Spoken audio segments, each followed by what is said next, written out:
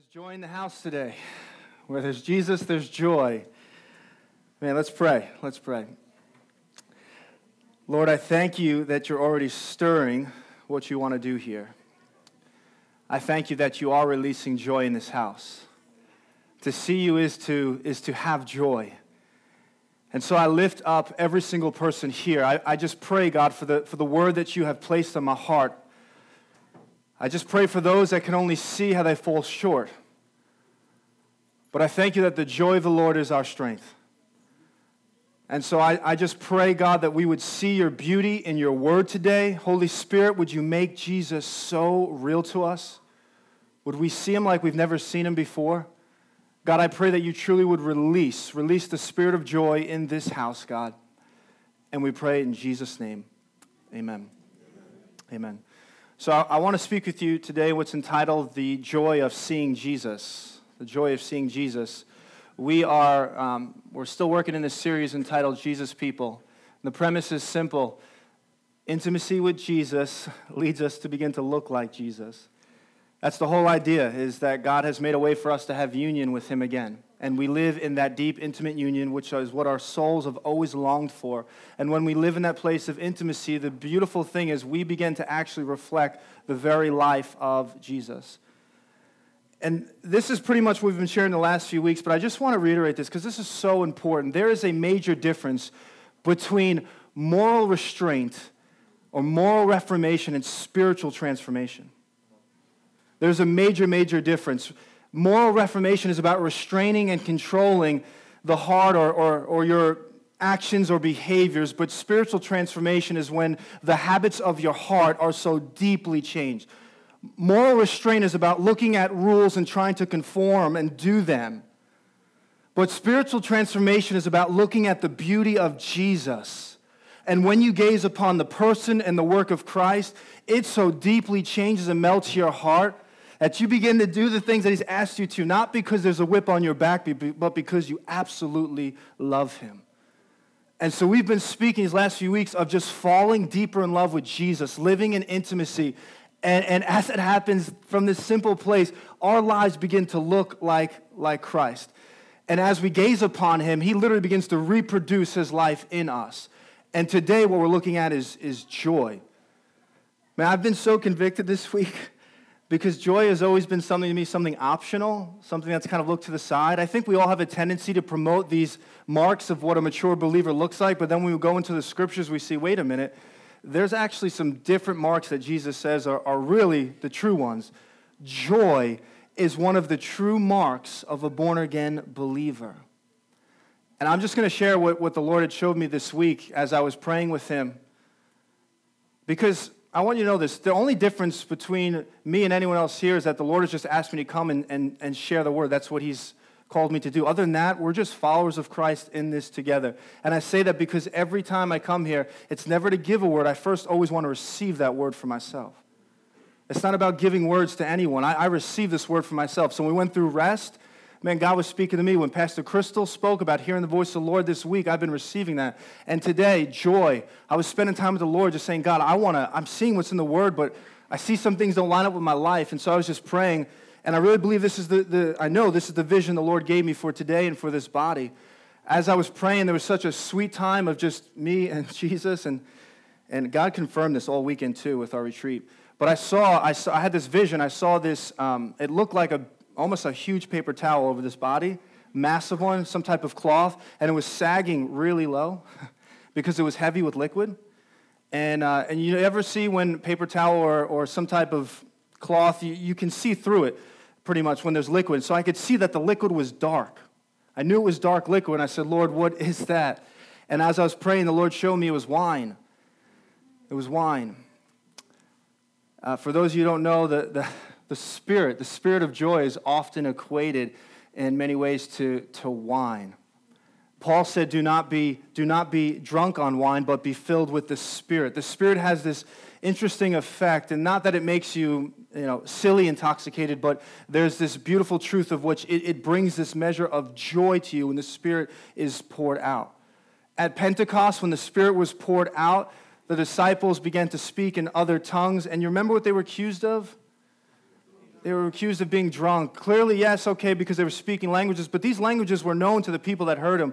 I believe that there was a manifestation of this incredible joy and gladness that was just uncontrollable, and people thought that they were drinking at 9 in the morning. You see, when the Spirit is poured out that way, there is this inexpressible joy that is released. I have been in places where they may refer to it as just being drunk in the Spirit. Literally, there's just outbreaks of laughter and joy as God just pours it out. And I really believe that God wants to pour that out today. And honestly, my heart was just breaking in so many ways because I just think there's so many here who they would define it more as being deeply discouraged. Even when they're in the Lord, they're just bound in fear, anxiety, depression. And I just know God wants to break that here today. The Lord says, rejoice always. You know how many times it says that? Rejoice always. Pray without ceasing. In all circumstances, give thanksgiving, for this is the will of God in Christ Jesus for us. God's will is that we would be continually rejoicing. And it would only be cruel if God has commanded us to do something that is not possible. Now, I want to be clear. I'm not talking about turn that frown upside down. I'm not talking about fake it until you make it, because I know there's some in this room. Who have walked through deep, deep hardship and tragedy. And I know that we're not exempt from that. But what I'm telling you is that there is a joy, because the Scripture says there is a joy that runs deeper than the deepest of sorrows. There is a joy that can actually coexist in your suffering. That even though things may be falling apart, you could say, it is well with my soul. So we're going to look at a scripture. I want you to turn with me in your Bibles to John chapter 16. We're going to look at verses 19 to 22.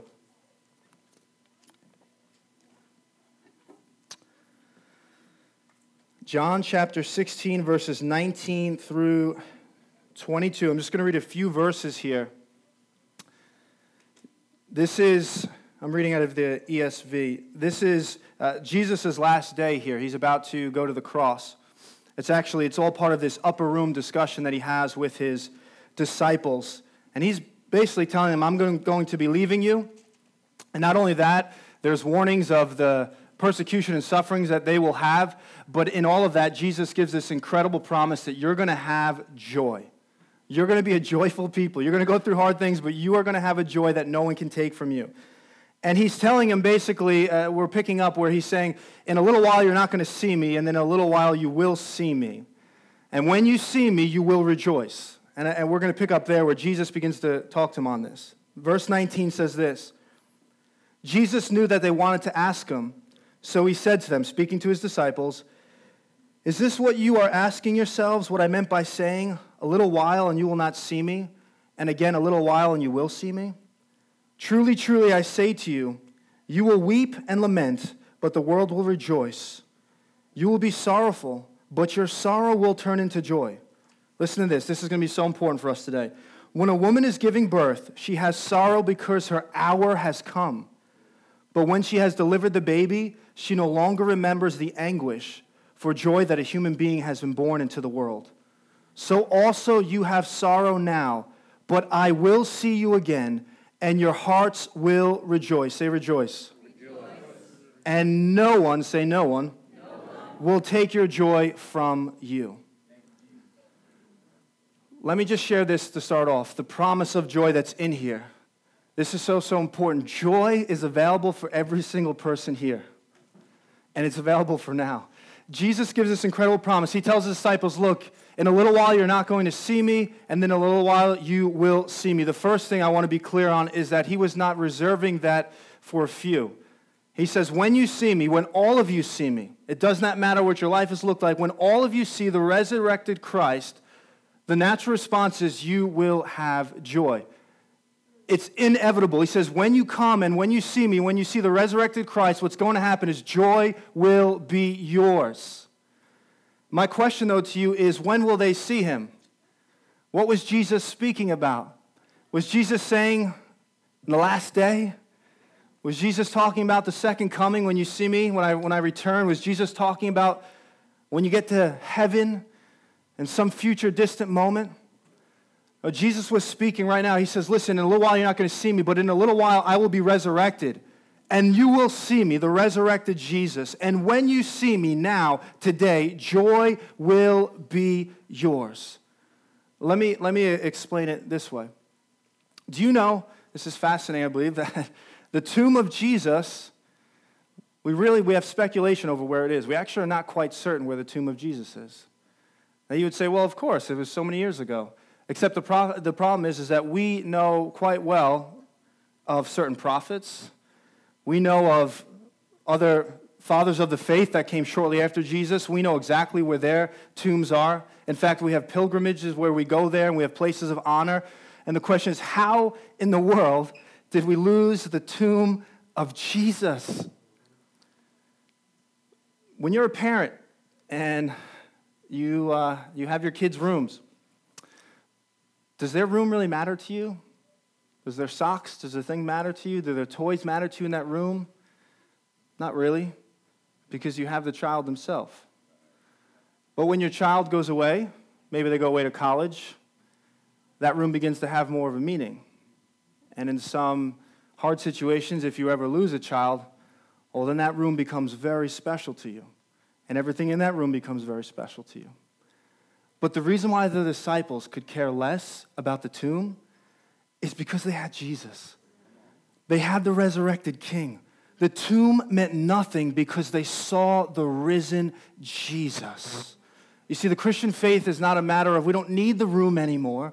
We don't need the relics anymore. We don't need to go to any of those things. Why? Because we have him. And Jesus actually gives this picture of this woman, which I'll explain more in a second, but he says, look, when this woman goes into labor and her hour has come, this baby is coming. The last time I've been around Crystal when she gave birth twice, if I were to dare say in the middle of that, listen, can you just give me 15 minutes? I'm really not ready. 30 minutes, 45 minutes? I wouldn't be here right now, I can tell you that much. When it's coming, it's coming. What is my point? Jesus is saying, listen, I'm going to go away for a while, but then I'm coming back. And I am most definitely coming back. And when I come back, joy is most definitely coming. It is not coming at some future distant time in some high and by in the sky, when we get to heaven. That's great, and that is true. But he is saying there is a joy available now when you see the resurrected Christ. When the gaze of your soul begins to see him, and you lay down your life and surrender your life to actually see him, and born again of the Spirit, the natural response is joy will be yours. And over in Scripture, Jesus makes this clear. And as I said before, deeply convicted, because I've noticed in my life that's not always the case with me. We're going to share maybe some reasons why. But everywhere you look, the life of Jesus, it's saturated with joy. What did the angels say when he came to the shepherds in the field? And the angels fell on the floor and they were afraid. And the angel said, don't be afraid. I bring you good news, glad tidings that will cause all people to rejoice. Do you know that if you were to start a public ministry, your very first appearance is quite important. The very first thing you do, you're going to want to express to the people a measure of what you're all about. What in essence is your ministry all about? And do you know what Jesus first did in his public ministry? As important as healing and raising the dead, he didn't do that. His very first public miracle is he turned water into wine. The very first public miracle of Jesus is he essentially takes 150 gallons of water, turns it into wine, and takes a party to a whole nother level. Now, I'm just putting that lightly, but here's the reality. What he's saying is, I am the Lord of the feast. I am the Lord of the feast. Everything you've experienced before is nothing. I bring true joy. I bring everlasting joy. You know how the salvation is pictured? It's pictured as a wedding banquet of which we gather around with Jesus in this joyful celebration. The Christian life, the mark of a true Christian, is one that is dripping and saturated with joy, joy that is inexpressible. And how did the church start at Pentecost? We already shared that, right? The Spirit is poured out and they're accused of being drunk because there's definitely this outward expression of incredible joy. Jesus' ministry was rooted in joy. The birth of the church was rooted in joy. Do you know what it says about the initiation of a Christian's life? Jesus said it's like this. It's like a man who finds a treasure in the field. Salvation, Jesus, he says he buries it, goes back, and begins to sell all of his things because he realizes what he found is much more precious. And when he sells everything, you know what it says? He does it with joy. The kingdom of God, it says, is not a matter of eating and drinking. In other words, it's not a matter of touching things with substance. Instead, it is about righteousness, peace, and joy. Joy is so important to the kingdom, to the life of a believer. Literally, God's realm, God's world is one that is joy. And yes, it's not an empty hype, but I want to be clear. Joy, two of those things, peace and joy, those are felt things. Those actually have true emotion. Those have true experiences. We don't just say, oh, I have peace in my mind, but I don't actually experience it. No, there's actual experience of real joy that we feel. And so if Jesus' ministry was birthed in joy, if the church is birthed in joy, if the Christian life is birthed in joy, then why are we not experiencing it? Well, a few things, but number one, it's because we're not seeing him. We're not learning to behold him. We're not living intimately with him. You see, Jesus gave that whole discourse on abide in me and I in you. I am the vine, you are the branches. And at the end of all of that, he says, I've said these things so that my joy may be in you. Not someone else's joy, not a joy, my joy will be in you. He says, and your joy may be full. When you live in intimately abiding in him, joy is yours. If you find yourself struggling with that, I promise you the first place to always look is intimacy. Intimacy. Come back to that sweet place of just communing with him. You know, it says that Jesus was anointed with the oil of gladness. That's what it says in Hebrews and prophesied in Isaiah. The oil of gladness. And I had this picture because when they would anoint in the Bible, they would pour the oil over your head to such a degree it would literally just saturate you. And I thought about, when we take a shower and the water's running on our head, does it just pool up on our head? No, where does it go? All down our body. Jesus is the head of the church, and we are the body. Jesus has purchased an oil of gladness that as we commune with him, there is actual joy that is available that begins to reflect and radiate from our life. And so my first question I would ask you today is, what comparatively small thing are you so upset about that's keeping you from seeing what you have in Jesus? What has got you so distracted from just seeing him and his beauty? And some of you maybe here today don't even know who the Lord is, or maybe you're on the fence about who Jesus is. And if you're anything like me, you may have expressed these very words that says, look, I'm relatively young. I'm not balding yet. I've got my whole life in front of me, so I want to enjoy my life, and then I will go after Jesus down the road. And so here's the deal. Look, you can make opposition. You can make a true objection to Jesus if you look at the abuse that's come from the church and say, I don't know how to wrap my mind around it. We can talk about that. You can talk about why there's suffering and evil in a world with a God that has his claim to be good. Okay, we can talk about that. But if your objection to walking with Christ is because you first want to enjoy your life, you have no idea who you're turning your back on. He is the fountain of joy. It says, in his presence is fullness of joy. At his right hand is pleasures forevermore. Peter says it is a joy that is inexpressible. The thing that you're looking for is found in Jesus. The emptiness that you may feel, the dissatisfaction that you may feel is found in Jesus. He is the only one that can truly satisfy. But here's another thing I believe the Lord gave me for this body today of why we may struggle with joy. And I'll give it to you this way. I'm ashamed sometimes to mention this, but secretly, I'm a diehard Mets fan. And I know it's not good. I don't watch them anymore because they're terrible. But look, there was a time I went through this crazy year. My parents can attest to this. In 2001, it just so happened to be the year they went to the World Series, it just worked out. I don't know what happened, but I didn't miss a single game with my younger brother. We watched every game from the first inning. No one does that. From the first inning to the end of the game. I mean, I knew everything. We made sure we watched every single game. They wound up going to the World Series. They lost in the end. I think it was the Yankees that year.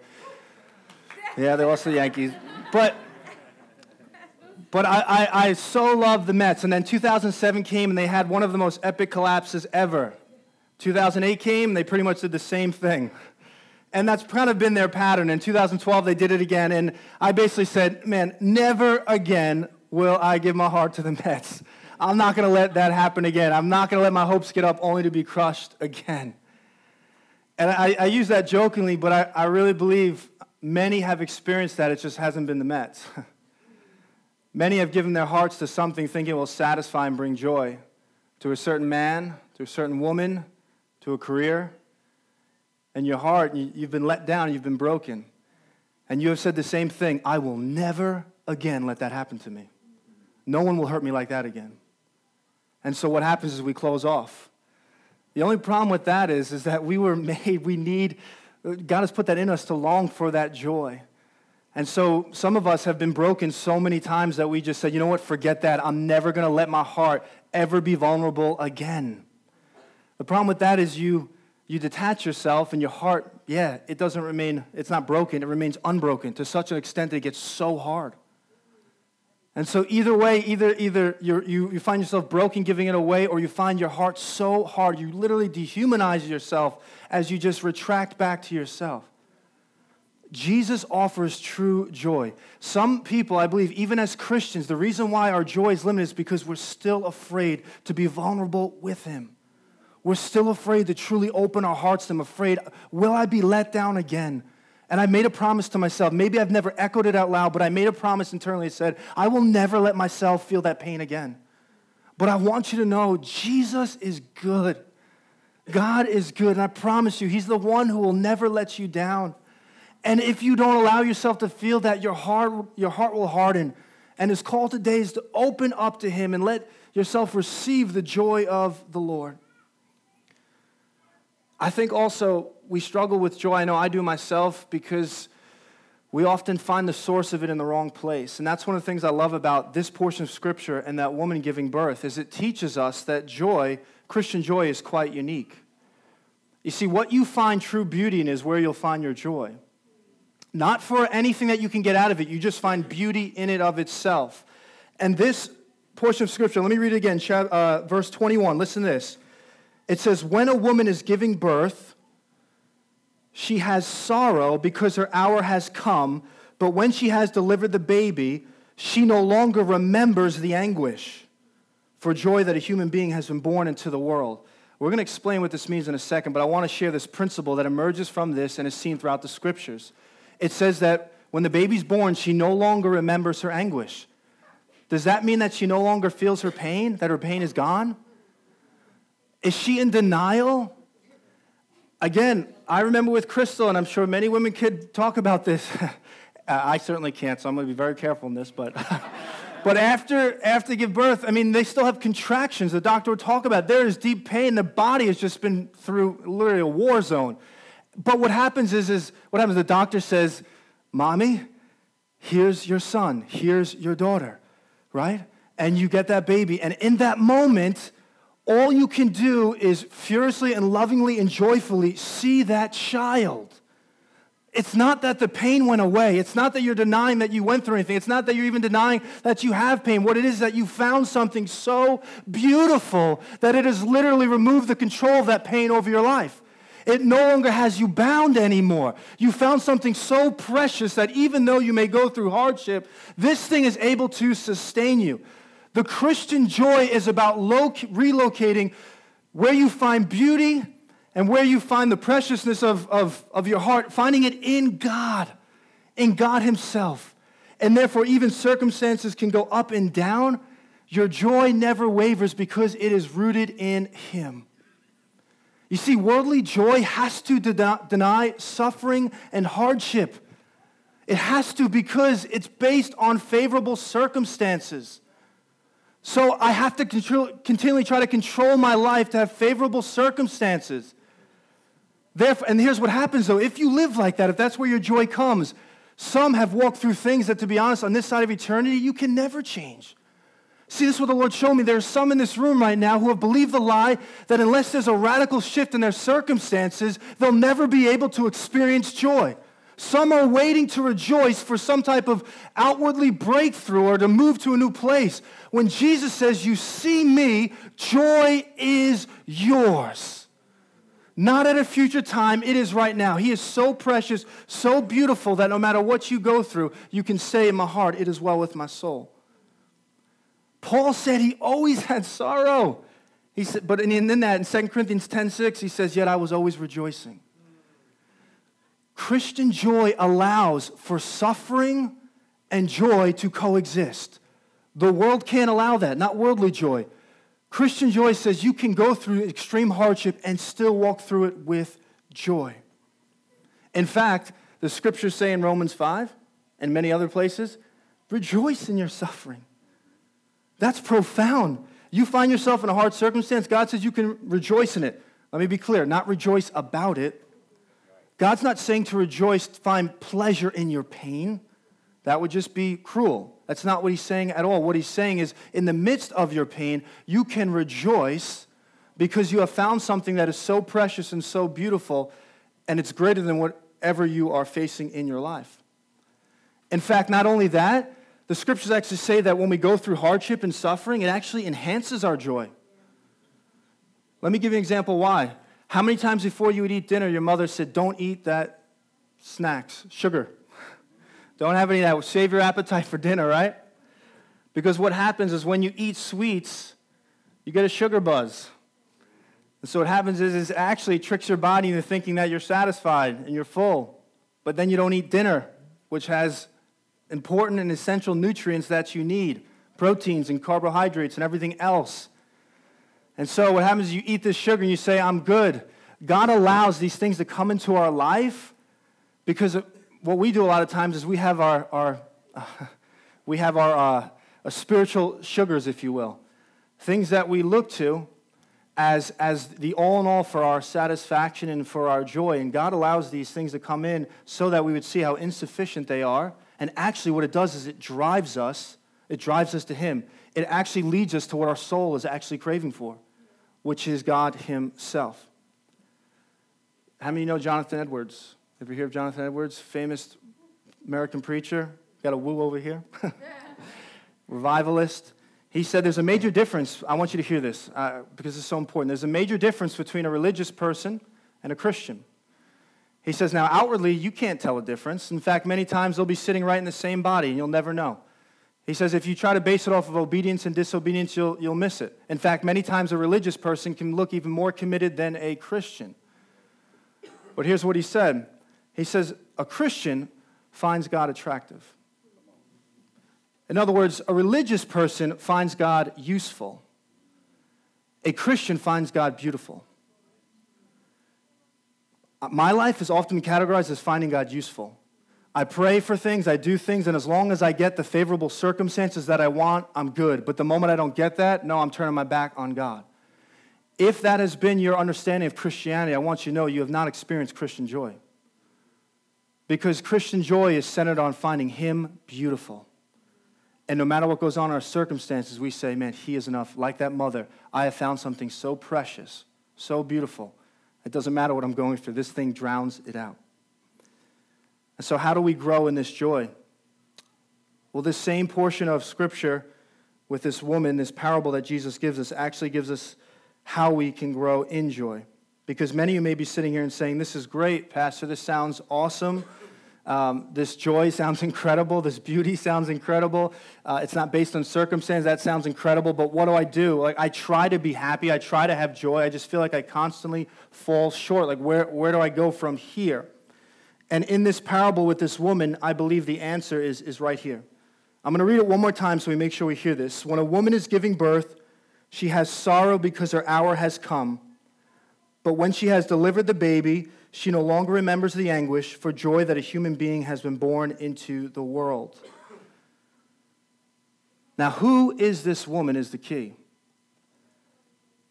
And I believe that the key in this is that it says she has sorrow because her hour has come. Throughout the Scriptures, especially in the Gospel of John, The idea of Jesus' hour coming is very, very important. In fact, in that example I gave you of Jesus turning water into wine, his mother Mary says, won't you do something? He says, woman, my hour has not come. He would say it over and over again in the scriptures. In fact, when he was on the cross, it says in the 6th hour, while he was on the cross, darkness came over, and he cried out, my God, why have you forsaken me? The hour that's being referred to here, I truly believe in my heart, it's the hour of Jesus' suffering. Jesus is giving a story in which he is this woman. He is pictured as the one who is going into labor, except his labor pains is the hour that he would endure, which is far greater than anything physical. And you might ask, why would Jesus be pictured as the woman going into labor pain? Because he was going into this labor pain to produce the joy of new life. We are the child that gets to receive the joy of new life. Jesus is the one who we should have endured that hour. Those should have been our labor pains. Instead, he's saying, I'm going to go to labor for you. You will never have to experience this because I'll go for you. And when I go, in the end, a baby's going to come. The preciousness of new life, the joy of new life, and that's what you will experience. So let me go for a little while, because when I come back and you experience the joy of new life, you will never be the same. This woman, think about it. In these times, there was no epidurals. There was no anesthetics. Again, I don't know anything about that, so I know it was very painful now.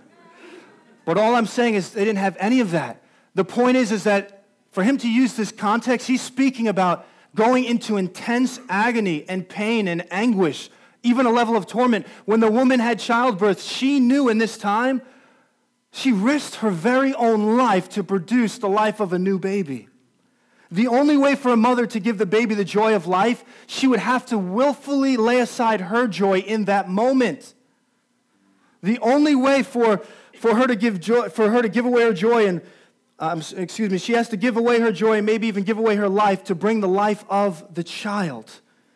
In other words, Jesus Christ says, I gave my joy away to bring you joy. He literally went through labor pains for us. And we will never know what that was like, because that's the point. He took it for us so that joy is available now. You say, what did he leave, though? Was it really that big of a deal? Proverbs 8 at least gives us this beautiful little picture. It says that while God was creating everything, this Father and the Son were together.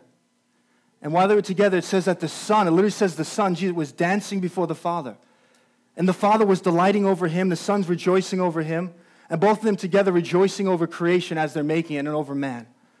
And Jesus leaves aside this glory and this place of just pure bliss and joy and enters in and gives that up and enters into labor so that we can receive joy. And one of the ways to experience joy is to see Jesus' laboring over your life. To see what you mean to him, right? If you were to go away and you had a friend come to your house and they stayed and took care of everything for a weekend, and when you come back, they said, hey, good news, I just want you to know I paid one of your bills. What would your response be? Kind of confused, right? What bill did you pay? Was it my 50 cents for my postage that I missed? Or did the IRS finally find out where I live?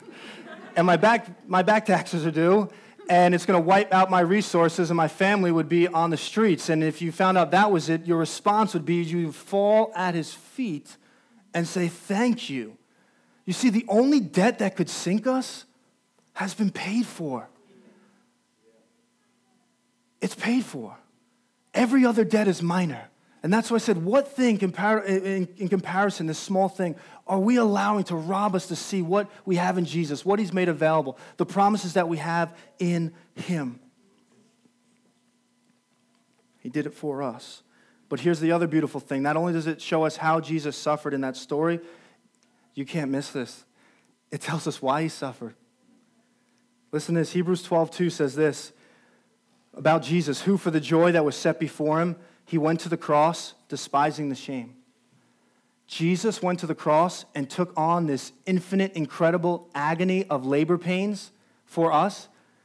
And it says he did it because there was a joy on the other end that was motivating him. What is that joy? A woman says that it was because of the baby. You understand? What did Jesus get out of this? What did Jesus not have? Did Jesus get accomplishment out of going through these labor pains? He doesn't need that. Did he get the Father's approval? He already had that. Did Jesus get a measure of self-esteem that he needed? He doesn't need that. What's the one thing Jesus didn't have? Us.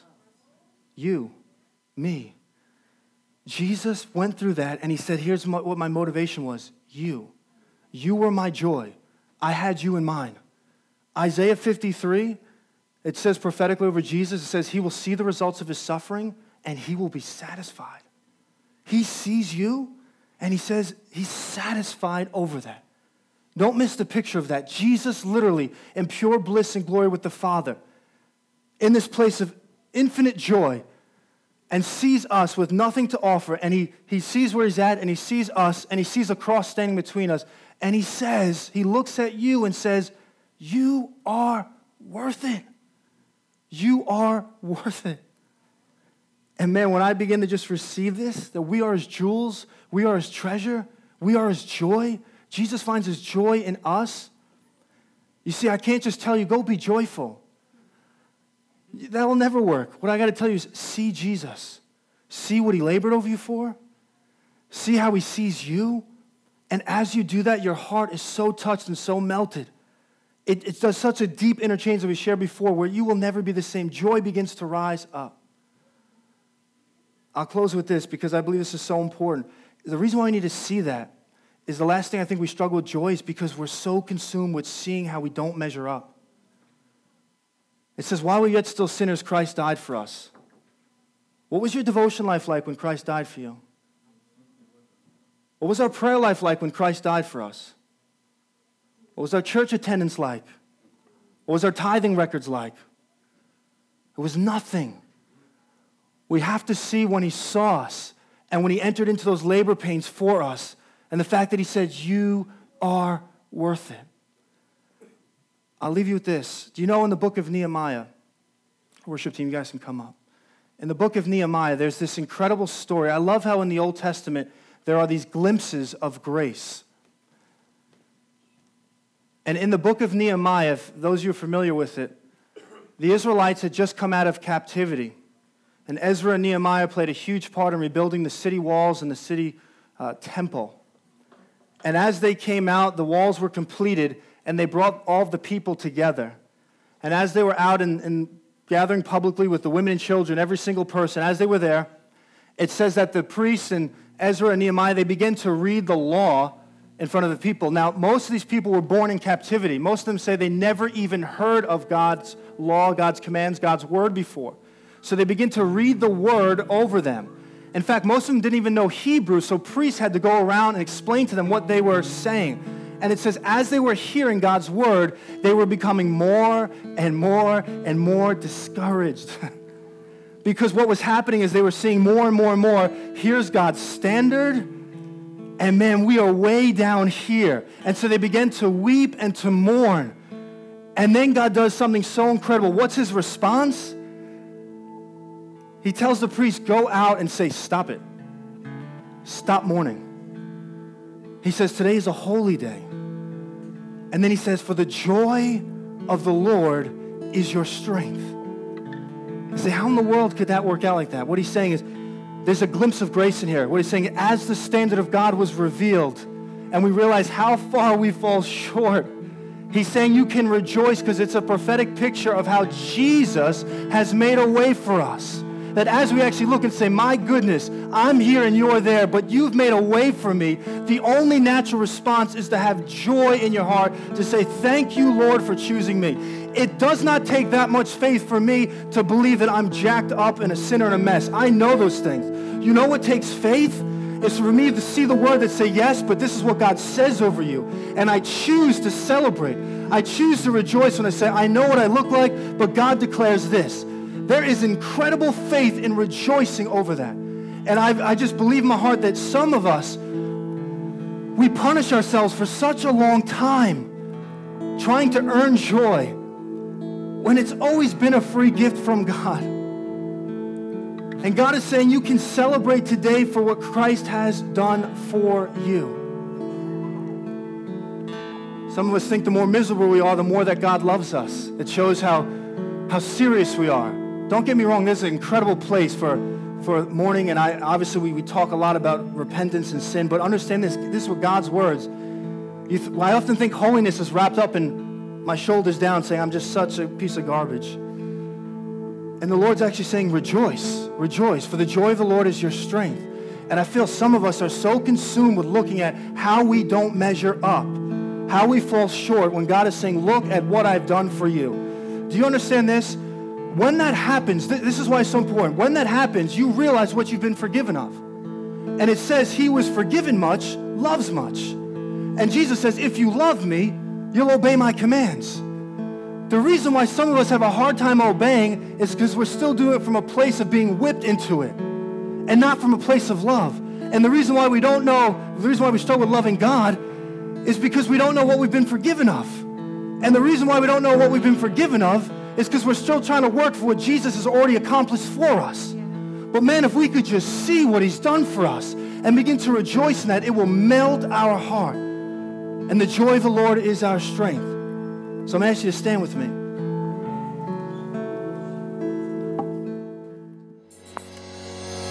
Thank you for listening to Home Church's podcast. To go deeper into the message, text DEEPER to 66866. If you would like to give to this ministry, you can text the amount to 631-693-4176 or visit us at myhomechurch.org/give.